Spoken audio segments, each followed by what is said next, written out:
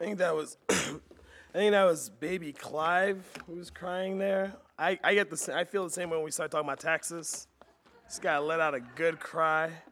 Um, so I woke up yesterday with a really strong cold and my voice is doing some tricky things, so it'll be a little funnier than normal. But I welcome all the prayers, and I'll try not to sound too much like Cat Scratch, and trust that the Lord's word will be preached. Amen. Good morning. Glad to see all of you here. I had a line in here to make fun of Pastor Woody for taking vacation today, but then I look at you and it seems like he took half the church with him. So those of you blessed ones who are here, you will be blessed. Amen. And God loves them too. He just loves us more. That's bad theology, but we're okay. Wish you all had a good Christmas, 2 days after Christmas. Hopefully it was wonderful. Hopefully you got all the presents you wanted. Hopefully you even got a chance to spend time with the people you wanted, and family too. But seriously, what a wonderful time of year to just stop. You know, one of the things I love about this time of year is that we get to stop and actually enjoy people. You know, I was at Barnes & Noble the other week and didn't do anything special. You know, there's a guy behind me, I held the door, and he goes, "Wow, you're in the holiday spirit." And I was just like, what a sad world we live in, that holding the door open is so extraordinary that I'm in the holiday spirit. Like, hopefully I hold the door open more than Christmas, but that's just me, right? But I love this time of year because we actually get a chance to stop and enjoy people. You know, this Christmas season, we have been talking a lot from the pulpit about how this time of the year signifies God's love invading our world.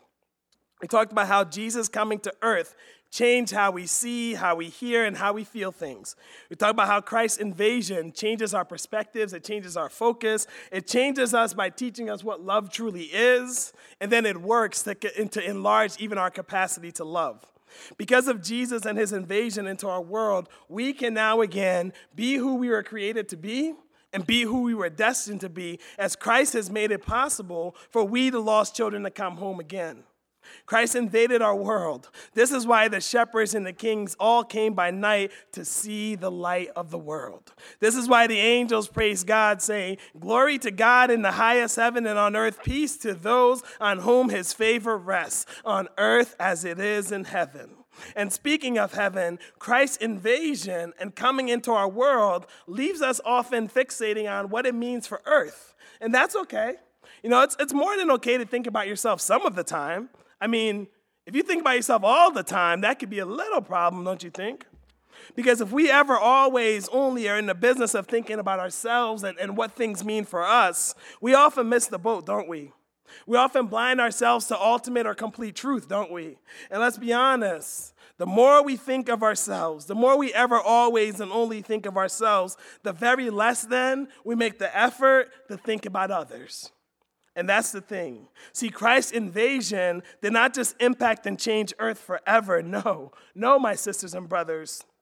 John, in his revelation at the end of the Bible, reminds us that Christ, born of Mary, that invasion also brought revolution to heaven. See, Christ coming to earth, loose war in the heavens above. See, we may remember Herod, but John reminds us that old King Herod was only doing Satan's bidding. We may remember Mary, Joseph in a manger, but John reminds us that we must do well to remember that their safety secured away from genocide that was happening in their homeland, that their safety as weary travelers and perhaps refugees, that their safety as a pregnant and single, and that's key, isn't it? You know, we know that she was a Virgin Mary. We know that she was engaged, but we must remember that she's going, why? For the census. And why does the government give censuses? Not just because they want to know how many people. Why? To know how many people they can tax. So as Mary, she's engaged, but as she's going to Bethlehem to give the census, she's going to being taxed. And if you've ever filled out tax, she's a single mother. When you're not married on the taxes, you're what? You're single. So the Savior of the world is now being carried by a single mother. Perhaps that affects how we need to think of single mothers. But I digress. Let's get back to the point. So John reminds us that while we must do well to remember that unwed Mary, single mother Mary, and Joseph, and vulnerable and beautiful baby Jesus, they're being protected from their flight and their plight as migrant and as refugees. This is not just simply something that's happening on earth. No. what was happening in heaven was war was being waged by Michael and his righteous angels as they fought and defeated Satan, the dragon, and his minions. And I apologize for all the kids in the room and some adults. I just ruined that movie for some of you, but it's okay. Michael and the righteous angels of God fought and defeated Satan and his minions, and they hurled him from heaven, and Satan then wandered the earth, seeking to stop what God has set in place. Herod wasn't just trying to kill the baby Jesus. Satan was trying to stop what God had now set in motion, the coming of his son. Jesus, our Messiah, the one whose name and by whose gospel we can now be saved forever. Amen? This is why the loud voice cried out from heaven, saying, now have come the salvation and the power and the kingdom of our God and the authority of his Messiah. For the accuser of our brothers and sisters, who accuses them before our God day and night, has been hurled down. Our Jesus, my Jesus, your Jesus has come. And he has come that our God and King might have the victory now and forevermore. Amen? See, this is why on Christmas I pray that you didn't just celebrate with the presents you received. No, I hope you gave God praise and worship due his name, because the mere presence of Christ Jesus, the baby, the mere presence of Jesus into our world set forth revolution that bred for us the ultimate present, the ultimate gift, God's salvation. Amen? And that's why on Christmas, we may be familiar. Oh. Somebody messed up my paper. Zach? This is how you know you love Zach. You just blame everything on him, and usually you're right. It's messed up, Zach. I don't appreciate this. I was just getting into it. This is why on Christmas I pray that you didn't just enjoy time spent with family and friends. No, I hope you exalted and give thanks due to our God's name, because Christ Jesus, baby Jesus, his presence into our world, that invasion, that revolution, also bred for us the ultimate fellowship, the ultimate gift that because of Jesus our Christ, you and me, and you and me, and you and me, and us and the world, and all who would believe, we now get to be family, and family of our God and King. Amen? Now, speaking of John, we are going to get back to the first epistle of John this morning. It's been a while. It's been 3 months to be exact. So for Chuck Musser and the 2.5 of you who've been waiting for us to get back to 1 John, that's where we're going. Now, you might remember from last time that this epistle of 1 John is traditionally and historically credited to being a letter or a combined series of sermons from the Apostle John, a disciple of Jesus, the evangelist, the one who wrote Revelation, the one who told us about the last days, John the Apostle. But one of the things we stressed last time was that this same John was our Lord Jesus Christ's probable best friend during his time here on earth. In this letter, we got a great many lessons to look at. Great many things to learn and think on and study. Lessons like, yes, Jesus is Lord and Lord forever. He is our God through whom all things were created. He is our God who holds together all things. He is our God who reconciles all things. But our same Jesus is also the God who came, who lived, who loved, who died and was raised up. That the King of all radiance and light came to shine for the glory of his Father in the world of this darkness, so that we can come back home again. Amen? In 1 John, there are lessons about how true teachers and believers don't just proclaim Jesus with their lips. No, they prove Jesus by looking like Jesus in how we live and in how we love. There are lessons in here about conflict and struggle. Some of us need help with that, right? There are lessons in here about the tension we often feel in church, about expressing some of our more charismatic gifts. There are lessons in here about faith and conduct. There are lessons about love. Love. What is love? What does love look like, and who is love? What does it even mean that God is love? This is a book filled of lessons. Last time we shared that a foundational truth to understanding this book is knowing that John is not simply writing about Jesus God or Jesus Messiah or Jesus Savior. No, John is writing about his best friend. John writes because he knows Jesus. The same Jesus who spoke to thousands. You know, if you're bold, maybe you can say Jesus in his lifetime spoke to tens of thousands, right? Now, of those tens of thousands, we can perhaps chose to follow Jesus during his lifetime, maybe hundreds.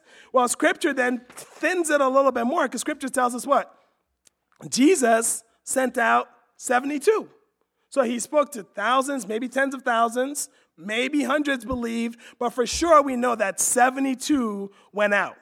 And of those 72, we know that he discipled what? 12, right? 12 people that he lived and walked with, that he taught day and night exclusively, 12 disciples. Now, some of you get a little tricky with the number 12, right?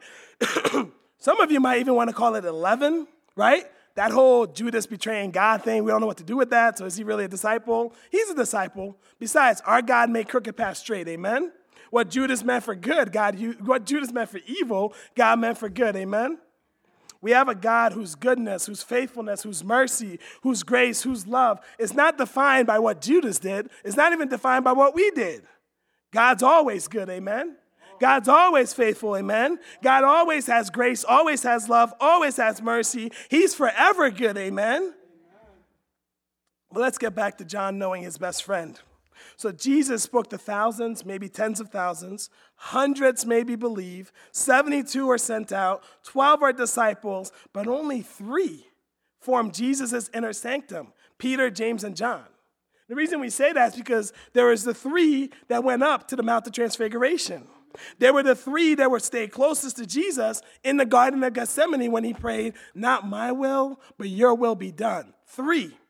Peter, James, and John. If there was an inner circle, it was them. But even among these ultimate 3, only one is repeatedly called the disciple that Jesus loved. Now, some of you are probably a lot more holier than I am, but if I were back there, Jesus and I would have had some words. Think about this for a second. We were all together day and night. We were all learning and praying. We were all serving and working for the Father's kingdom come and his will be done. We were all supposed to be in this together, but John, only John, gets to be called the disciple Jesus loved. Jesus and I would have had some words about that. But then again, maybe the right reading of that title is not that Jesus loved John more than the others. Maybe it's not even that Jesus loved John more than all of us here today. No, the right reading of that title is that John is Jesus' best friend. This is why, out of all the disciples, John is the one that Jesus chooses when he's hanging on Calvary's tree, when he's dying for the sins of the world. Out of all the people, Jesus chose John to be his mother's adopted son. Jesus chose John to be the one who will provide for her and care for her in her tender old age. Now, in our society, that might not seem like a big deal. In Jesus' time and place, as the oldest son, it was your job to care for your mother. You didn't have Medicare, and it's cool, in 20 years we might not have Medicare too. You didn't have Medicare back then, right? You didn't have a society that had anything for aging. It was your job as the oldest son to care for your mother. And out of all the people Jesus could have put, this is what I love about Jesus. He's dying and suffering for the sins of the world, for your sin and my sin. Out of all that suffering, he stops and he looks on John and says, John, look at Mary. She's now your mom.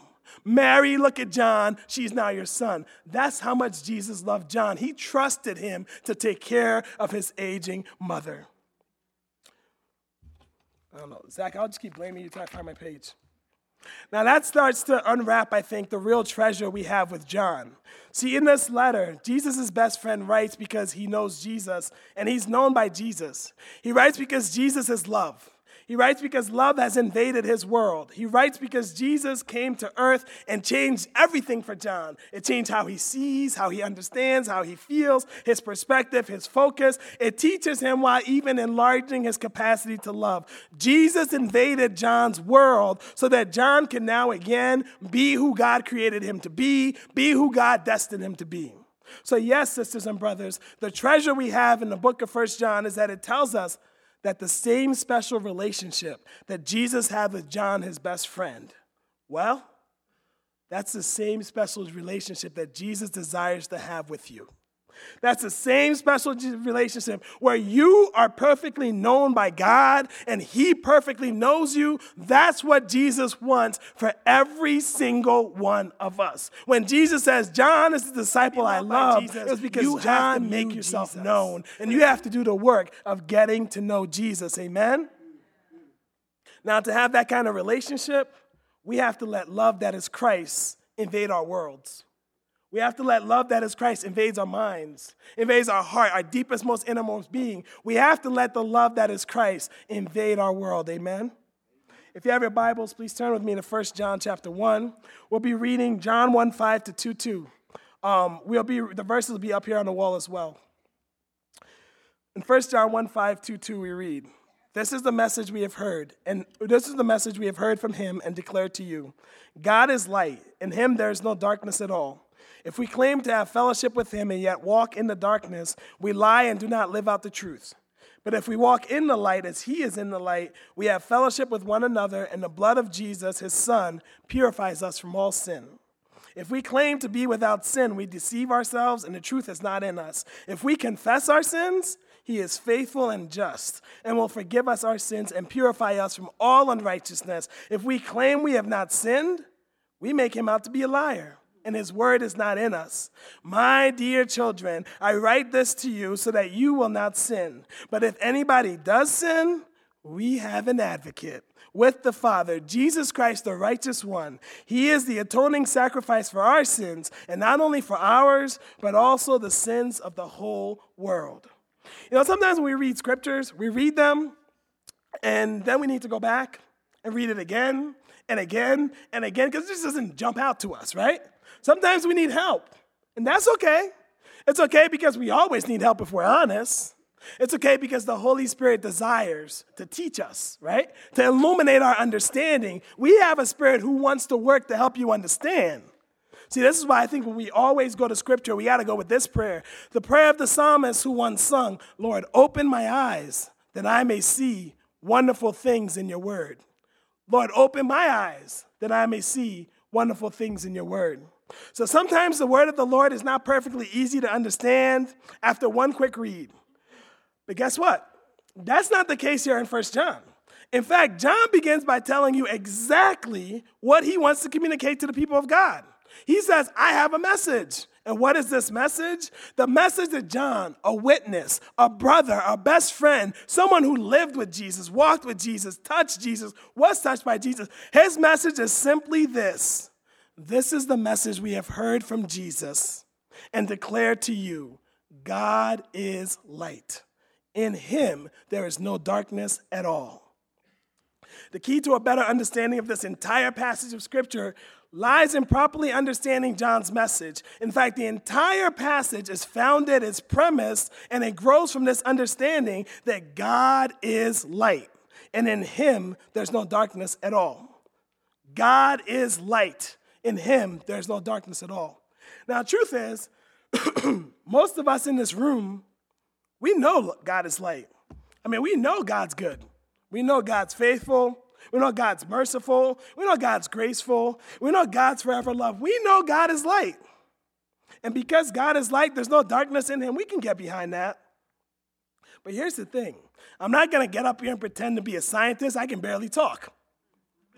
But on a very base and a very fundamental level, we know this about light. Light is not the opposite of darkness. Darkness is simply the absence of light. And that's the concept we got to hold on to. Light, where there's true light, there can be no darkness. Where there is darkness, light is absent. The reason that's key is because we sometimes think of light and darkness as, two equal and opposite forces, right? But get to the base level. When you walk into this room and it's dark and you flick on the light, darkness is not equal to the light. Light's always superior, amen? See, this is the place in the sermon that I wanted to insert a Star Wars joke about light and darkness, the force within, and all that jazz. Then I realized I've never wasted my time on those corny movies anyway. I'm only mostly just kidding. That was for Zach, too. But here's the thing, though. Darkness is not the opposite of light. So you have to stop thinking of darkness like that. Right? You may know it, but you have to stop thinking that they're equal, right?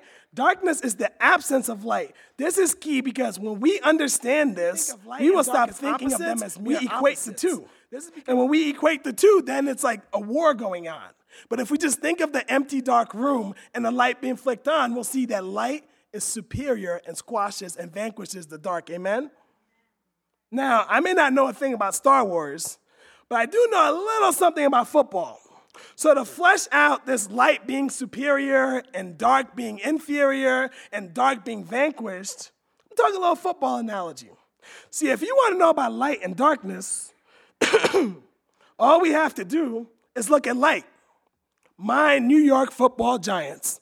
And I know it's been a rough season, Thank you. I know it's been a rough season with the New York Giants, but it's an analogy, so you got to use your imagination. Now, the Giants are light. They're superior. If you want darkness, we'll go to the Philadelphia Eagles, right? Bear with me. It's an analogy. Now, when we go to here's the big thing. I had a big point, but here's the point. That's what it boils down to. The Giants, we've actually won Super Bowls. That's why we're light. We're superior. The Eagles have never won a Super Bowl. That's why they're inferior. Light vanquishes darkness. I know a few of you are in here laughing. You're like, I'm a Steeler fan. I'm a Steeler. Here's the thing about the Steelers. They got 6 championships. We got 8. I'm just saying, we're superior. Light is superior to darkness, right? We win Super Bowls. The Eagles don't. Steelers got 6. We got 8. We're light. All right, bring it in. We'll work on the Cowboys for the next sermon. I got Washington too. I know, we got them.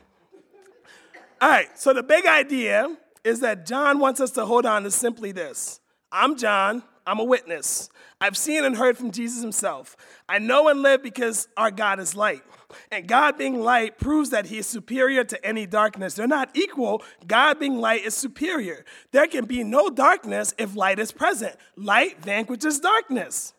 And because our God is light, he's holy and completely righteous. Furthermore, those who belong to God, even if they're Eagles fans, they live to please God.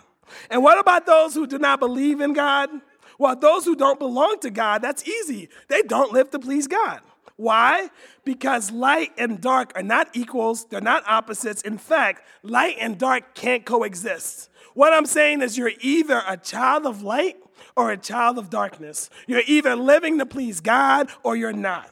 Light or dark, child of God the King or servant of the prince of the power of this world. Light or dark, your life is showing you who it is that you truly believe. Light or dark, you're bearing fruit for the kingdom of God or you're bearing fruit for the kingdom of Satan. Light or dark. This is why John begins his next section by simply saying, if we claim to have fellowship with him and yet walk in darkness, we lie and we do not live out the truth. But if we walk in the light, as he is in the light, we have fellowship with one another, and the blood of Jesus, his son, purifies us from all sin. Light or dark? John instructs us here that if we say that we're a Christian, meaning that we are disciples of Jesus, the Anointed One, we are followers of the Messiah, the King, the fruit of our lives then, though, if they don't actually do and they don't actually show that we belong to the kingdom, if we say we're a Christian but we're living and walking in darkness, then we are liars. If we say I believe in Jesus but nothing in my life shows that I'm a child of the kingdom, we are children of light. We do not practice the truth. We don't even belong to Christ the King. If you can right now, and this is what I love about the end of the year, I do deep thinking twice a year for sure. One is April around my birthday, and the other is this week leading up to the new year. And I think a lot of us are like that, right? You laughed at me, but most of us are like that. At the end of the year, we do some deep thinking. It's like, where am I going? What am I doing, right? But here's the thing I want you to do this week as you do your deep thinking. Is your Christian faith predicated on what you say or the fruit that comes from your life? When you look at your life, is what you're grinding for, is what you're working for, is what you're living for, bearing fruit for God's kingdom? What you're working for, is it drawing other people into Jesus' kingdom? Or is it pushing them away from Jesus' kingdom? That's all I got for you this week. When you do your deep thinking, when you do your New Year resolutions, we all fail by February anyway, right? Let's be real. There's like 4 of us in here who will actually accomplish our New Year resolution this year. God bless you. But for the rest of us who will fail anyway, this is the resolution I want you to hold on to. Do an inventory this week. When I look at my life, does it reflect God's kingdom come and me working for that kingdom? Or does it reflect my kingdom come and me working for me and mine? Light or dark? Sometimes, most times, I think we get this whole, John saying, don't walk in darkness, don't walk in darkness. This is different from stumbling. We're talking about walking in darkness, and there's a difference. Sometimes, I love when people say, well, I'm not perfect. Or there's another one, nobody's perfect. And my favorite one of all time, only God can judge me. God bless you if you ever say that. Because most of us in this room, we only want God to judge us when what? Jesus is standing in the middle. A lot of times when we say God's not, or everyone's not perfect, or I'm not perfect, or only God can judge me, if we're real, we're just saying that to do what? To do what we want. We're just saying that to do what? To live and make the choices I want to make. But here's the thing. Your deeds will show who you follow, not what you say. Your life will bear fruit to who you belong to. And this morning, all of us in this room, we are either children of light or children of darkness. Jesus is the one we follow, amen? And if you're not living and looking like Jesus, then do you belong to him? Again, in 1 John 1:7, John's not speaking of stumbling. He's not writing here about making a mistake or doing a wrong, or John speaks here of walking in darkness. That is, we're not living in submission to God. That is, we're living in accordance to this world. To walk in darkness means to have my life firmly established on living for me and not for Christ. Walking in darkness means to make my kingdom come and not Christ's kingdom. Walking in darkness means I'm living in sin. And that's the key right there, right? It's saying that what God says is wrong doesn't matter as much as what I say is right. It's saying that my true God, and in fact, this God I'm here worshiping this morning, I like to keep him in a box. Because that way I can open him up whenever I need.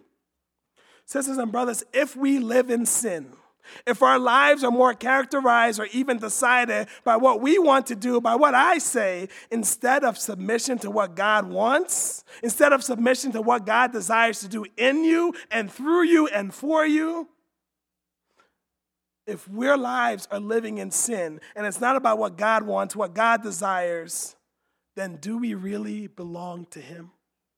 Because John will say no. If you're walking in sin right now, yes, even at this moment, the Spirit can convict you that you're walking in sin. But if you're walking and living in sin right now, Scripture boldly proclaims that you do not belong to God. If your life is determined and it shows more fruit of darkness than fruit of light, it doesn't matter what you say you believe, your fruit says otherwise. And John will tell you, I know Jesus, I walk with Jesus, I touch Jesus, and you know what we know about Jesus? Those who belong to him look like him.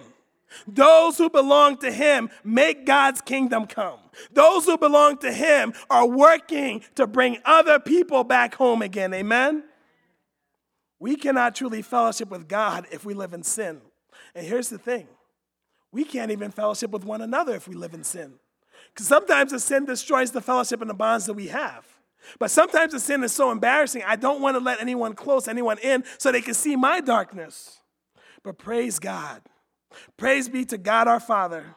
Glory be to Jesus our Savior, and thanks be given to the Spirit of God, because if we walk in the light as Jesus is in the light, if we live as Jesus lived, if we're bold enough to love as Jesus loved, if we live to make God's kingdom come, if we love on earth as it is in heaven, if we live in the light as Jesus Christ is our light, that is only then that we can have true fellowship with God. It's only then that we can have true fellowship with one another, amen? Sisters and brothers, we must live to please God, just as Jesus did.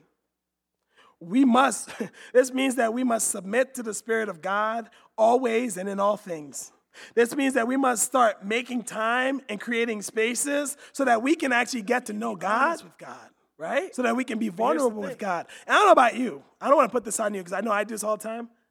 I often think God sees everything. Why do I have to tell him? You know? Like, God sees it already. I'll just make a generalized prayer and all that. Here's the question you ask, and this is the question I ask myself when I get in that funk and that mood. I just simply say, is this really how I want to be known by God? Is this really how to get to know God? If I'm just saying you see it so we don't got to talk about it? Think about any other relationship you have. If you adopt that model in any other relationship you have, what would that lead to? Probably discord, probably lack of reconciliation, probably lack of growth, probably lack of vulnerability. It won't be a true relationship, would it? Sisters and brothers, we must live to please God. Live to please God just as Jesus did. Do so, and the fruit will show that you belong to God who is light. Do so and you'll have true fellowship with one another. True fellowship with your sisters and brothers today and now and for eternity, because you will be, guess what? The body of Christ. If you're walking the light, you get to be members of one another. You get to be together Christ's family. Amen? Now, this is very fascinating because in this passage, and for centuries now, in John's day, they called them Gnostics. Right? This whole passage is about, people who feel like, I got this God. He died on the cross for my sins. I'm good. Right? I can't sin anymore. I'm perfect. Now, I know most of you in here are just like, I don't think that way. But here's the thing. All of us have a trace of this.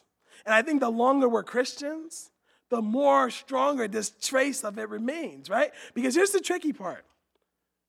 It's a bumper sticker, so forgive me. I, as a Christian, I am not perfect. You know the rest, right? I'm being perfected, right? A lot of us have this mindset when it comes to dealing with sin in our lives, right? And I'm not talking about the first people who said, I'm not perfect, so I do whatever I want. A lot of us, if we're real, we go, well, God's not done working on me, so he's just working extra time. We don't make the effort to do what this passage calls us to. And what does it call us to? Confess our sins. When I was a teenager, I had a friend who was Catholic, and there's a lot of things about the Catholic Church that I struggled with, And one of them was this idea that, it was prescriptive. No matter where you are, you go to the priest, you confess the sins, and he gives you the prescription, and you're good. And I struggle with that because I read in the Bible that God's my mediator, that God's my advocate. But here's the thing I think I learned from my friend. As a Protestant, as an Anabaptist, as brethren in Christ, I don't value confession of sin nearly as much as he did, right? Because for me, it was just a generalized prayer like, God, forgive me. I'm good. But God, forgive me of what? Right? We as Protestants, as Anabaptists, as brethren in Christ, we don't value confession of sin because I think most of us are in this mindset that Jesus died on Calvary, all my sins was taken care of, and if God's got to deal with this, let him deal with it. That's it. But John reminds us that the key to your healing, the key to defeating that addiction, the key to punching through really is confession of sins. If you're not willing to confess your sin, John says that makes you a liar. That makes you not belonging to Jesus. That makes you hiding in the corner, hiding in darkness. And remember what we said in the very beginning, light and dark do not mix. And if you want to be a child of light, you have to be willing to be vulnerable with God. You have to be willing to be vulnerable with each other. You have to be willing to put your sin out there, not because it's ugly, but because the light can take it away, amen? You have to be willing to put your darkness out there, not because it's embarrassing, but in your vulnerability, that's where you start to grow. In your vulnerability, that's where you get accountability. In your vulnerability, that's where God's love, it means so much more. It means so much more when God has pulled me out of my addiction. It means so much more when God has freed me from the way I used to think. It means so much more when God is the one who has carried me through. If I just say, God, thank you, that's one thing. But when I say, God, thank you for this, that's another thing. You hear me on that? We have to be willing to confess our sins. Because here's the thing about darkness. It ensnares us. It encompasses us. It hides us from God. And then we start building layers upon layers upon layers so that it's so hard for God to get through. In the old prisons, in Philly, we have this one prison that we used to go for Halloween. That's before I became Anabaptist. We used to go to this prison, and one of the things that was fascinating about this old prison, and the light was literally designed in the prison so that, prison used to be rehabilitation, right? Now it's just where we store people. It used to be rehabilitation. Like the literal point of prison was so you can go and God can convict you and you can come out a better person.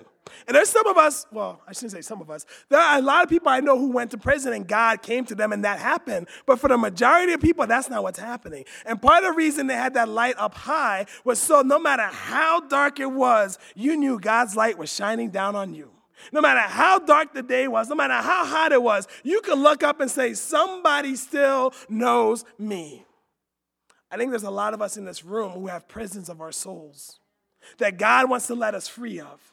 I think there's a lot of us in this room who don't know where to find light, who are looking and seeking and wanting to go deeper, but we just can't because we're still held back. And here's the thing, darkness ensnares you. And sisters and brothers, if we're not willing to be vulnerable with God, if we're not willing to be honest with one another, if we're not willing to say, God, I see my darkness, but I believe your light is greater.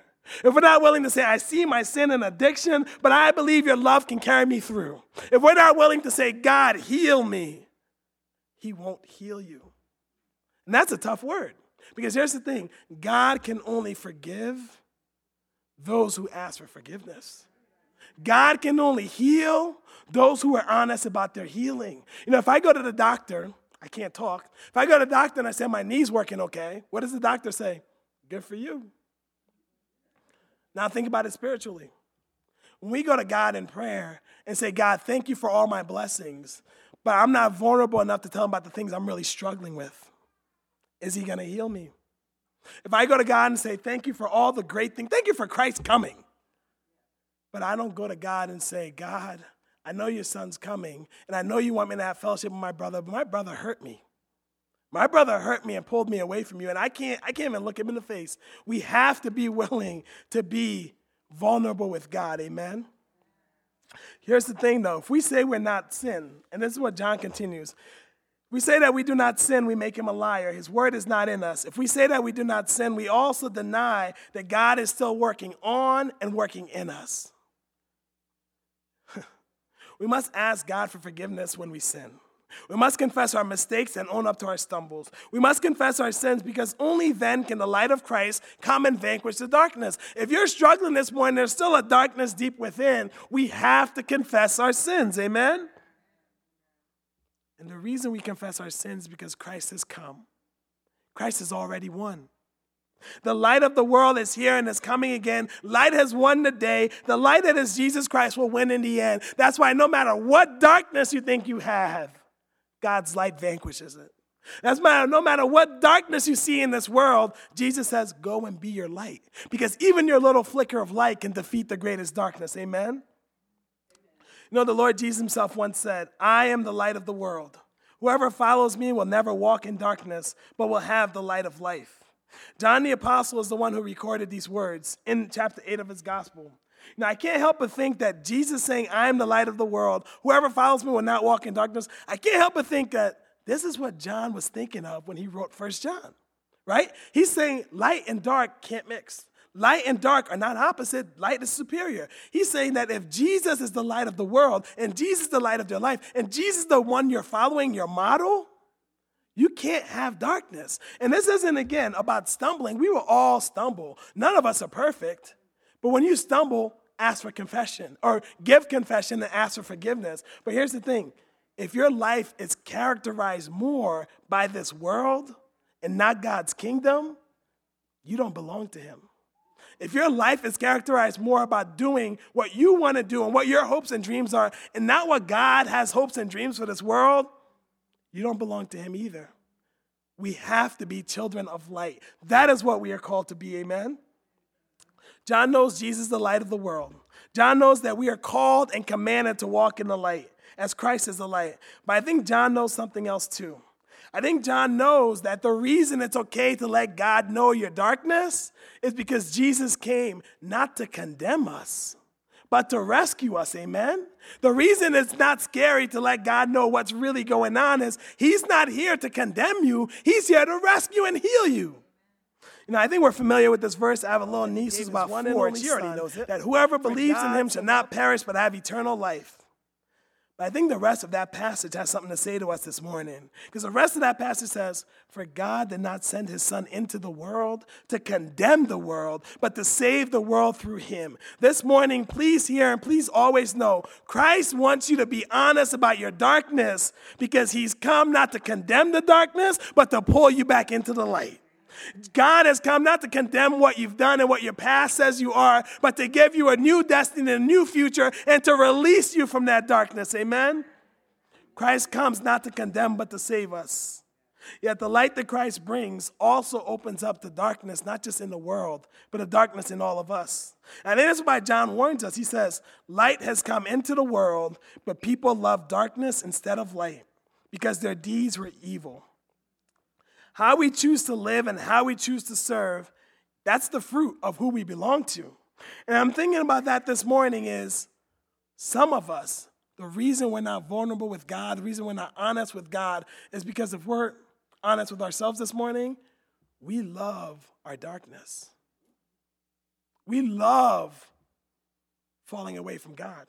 Now, I know there's most of us in here who aren't in that camp, right? But I think sometimes the reason we're plagued by the darkness within is because we have it under control or because no one sees it. But John says, light comes to vanquish darkness. And I'm saying you will not be free until you bring that darkness to light. Amen? And that's why I think he can end with where we'll end this morning. My dear children, I write to you so that you will not sin. But if anybody does sin, we have an advocate with the Father, Jesus Christ, the righteous one. He is the atoning sacrifice for our sins, not only for ours, but also the sins of the world. As Christians, we are the new and growing family of God. We may not be absolutely perfect yet, but the fruit of our lives will show that we are children of light if we are choosing to walk in the light. Sisters and brothers, God bless you and God bless us. We don't walk this road alone, amen? God bless you and God bless us. It's the same power that resurrected Jesus from the dead. It's the same power available to us this morning. Amen. God bless you and God bless us because the Spirit of God now dwells in your hearts. And God bless you and God bless us that Jesus Christ now stands before us as a mediator and an advocate.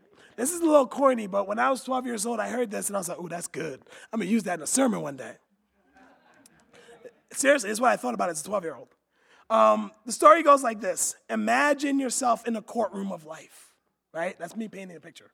Imagine yourself in the courtroom of life. On one side, and some of you know this analogy, on one side you have Satan and his minions, right? But here's the other thing I want to add to the analogy is you also have your past. You also have your stumbling blocks. You also have every addiction that's holding you. You have your darkness. And every time you stumble, they all jump to the middle and they start screaming, look at what she's doing. Look at who he is. In the middle of the courtroom up high is God the judge. And he's hearing all these things. And he's hearing all these things. But praise God that our defense attorney is Jesus Christ. Amen?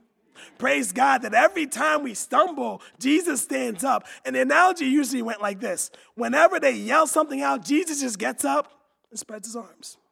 Says, I died for that too. And for most of us contemplatives, that's good, right? Like, Jesus got you. But here's the thing. My Bible says Jesus is an advocate. And an advocate doesn't always sit quietly. So this morning, remember when you stumble, Jesus isn't just saying, God, please help them. Jesus is yelling right back at those demons. Jesus is writing right back at your past. Jesus is yelling at Satan, and he's saying this morning, that's my brother, or that's my sister, that's your child. I died for them too. Jesus is standing up, advocating for your behalf. So he doesn't just have to spread his arms. He'll open his mouth and say, you are my child. You are a child of light. You know, this is a very, not even heady, but this is a very big picture sermon, right? Well, I wanted you to say light and darkness. Light is superior. Light squashes it. So let's be children of light. As we got to the end, I started thinking about what are 3 or 4 things that we can take home with us. And I was reminded by, Philippians 2, 1-4, one of my favorite passages in the Bible. And the reason it is because God bless Mrs. Bivens in 9th grade English. She taught me everything I needed to know. Acronym. The acronym that jumps out the first time I read that Paul in that letter basically says, this is how you can have joy. Jesus, others, yourself. And that's how the passage breaks down in Philippians 2, 1-4. So as I talk about what it means to be children of light and not darkness, I thought the same thing, joy. So the very first thing I need you to do this morning is put Jesus first.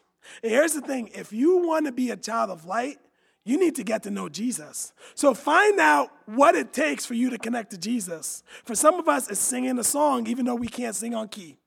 For some of us, it's reading a book. For some of us, it's talking to people. Whatever it is that connects you to Jesus, make room for that. We never forget to eat. And that's a Bible analogy, right? You never forget your physical food. I mean, I do sometimes, but that's just me. I'm weird. You never forget to eat. You can't forget to spiritually nourish your souls. Whatever it is that connects you to Jesus, you have to build that into your rhythm of your day, the rhythm of your life. And the other side of it is you have to be pouring Jesus into someone else. And that's the hard part, because in our country, in our context of Christianity, it's all about me and what I'm doing with God. But you have to be willing to say, this is what I know about Jesus, and I'm going to tell you about it. You have to be willing to say, this is what I know about Jesus, and I want you to see that Jesus. So that's the first part. The second one is others. You know, in this church, we often say, find where God is moving, find where God is working, and go and join in. And I think that's good. And then in this church, we have about, 40, maybe 50% of our people in life groups. I hope in 2016 we get it up to 100. But here's what I want to encourage you this morning. Join a life group. Join a group of people who can be honest with your faith, who can challenge and push you. But I know some of you are like, I'm way too cool for a life group. Or my favorite, I don't have time for a life group. And we can talk about that away from the pulpit. But here's what I'm going to challenge you. There are already people in your life that you have natural rhythms with. There's already people in your life that you meet regularly with, that you eat meals with, that you hang out with. Take 5 minutes before the game and say, how are you really doing?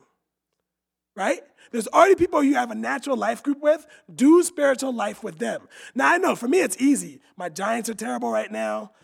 I'm a Sixers fan for some reason. We won game 2 last night. I like soccer. Chelsea, we're terrible. So for me, it's easy to cut the game off right now. But I think for all of us, find the people who are naturally in your life already and do spiritual life with them. What is God teaching you? What is God doing with you? And I think we can do that. And that last part is you. If you want to be children of life, don't just wait for the end of the year. Don't just wait for your birthday. Every single day, every night before I go to bed, it's the simple prayer I pray. Well, it's kind of a scary prayer, to be honest. God, did I get closer to you today, or did I fall further back? I think that's what we need to start doing. You start doing that inventory. When I look at my life, is it bringing people into the kingdom or pushing them away? When I look into my life, am I bearing fruit for God's kingdom or just Hank's kingdom? When I'm looking at my life, is people being drawn to Jesus and not the things of the world? Put Jesus first. Find how you connect with Jesus and connect, and then teach other people how to connect to Jesus. Live for others, right? Find out what God is doing and join in, but also with the people that you already have a rhythm with, do something with them that brings them into the Christian life, and yourself every single day. Not just birthdays, not just end of the year. Every single day, ask yourself the simple question, did I draw closer to Jesus today, or did I take a step backwards? Did I pull someone else closer to Jesus today, or did I take a step backwards? I'd like to invite the musicians up and the intercessors. We're going to pray. We're going to sing our last song, O Little Town of Bethlehem. Almost made it. I apologize. This has got to sound terrible for you guys. I'm sorry. But thanks for forgiveness. As the intercessors come up and as the musicians come up, we're going to sing O Little Town of Bethlehem. And the reason I wanted to sing this song is because I have a friend who has a blog, and he's brilliant. But one of the things he does in this blog is he talks about Bethlehem. And it's kind of a critique, but also an encouragement. And the critique is that we as Christians, especially this time of year, we have a very lofty view of Bethlehem. We're just like, oh, it's almost like a movie. It's perfect. That's where Christ was born. We pretty up the manger. And he says, if you read the Bible story, there's genocide happening. There's people not even having room for you, even though you're a pregnant woman about to deliver. They got you with the animals. It's not pretty. And he says, even if you look at Bethlehem today, someone who shot at a house, and he brought back a bomb that someone threw, I think, at a church. He said, that's what Bethlehem looks like today. But here's what he challenged me on, is that we may want to pretty up Bethlehem and we may want to pretty up our darkness, but here's the thing about our God. He doesn't care about the mess. He comes right in the middle of it, and he shines his light even more. And when I think of Bethlehem now, it's not the great songs that we sing. What I think about is how God comes in the middle of the deepest, darkest place of the world, the forgotten place of the world. And God comes down and says, my light has come and everything has changed. So as we sing this song, I want you to be reminded of the first and last verse. And I'm just going to read it real quick. O little town of Bethlehem, how still we see thee lie. Above the deep and dreamless sleep, the silent stars go by. Yet in thy dark streets shineth the everlasting light. The hopes and fears of all the years are met in thee tonight. And in that last verse, O holy child of Bethlehem, descend on us, we pray. Cast out our sin and enter in, be born in us today. We hear the Christmas angels, the great glad tidings tell. Oh, come to us, abide with us, our Lord Emmanuel. As we sing together, may we be reminded and hold on to this truth. Our God is light. In him there's no darkness at all. Our God is light, the everlasting light born in that night in Bethlehem. Our God is light, and it vanquishes all darkness. The darkness in our world, the darkness in us. The darkness in our families, the darkness in our churches, the darkness in our neighborhoods. Our God is light. Bethlehem might be ugly, but God makes it beautiful. Our souls might be dark, but God makes it light. Amen.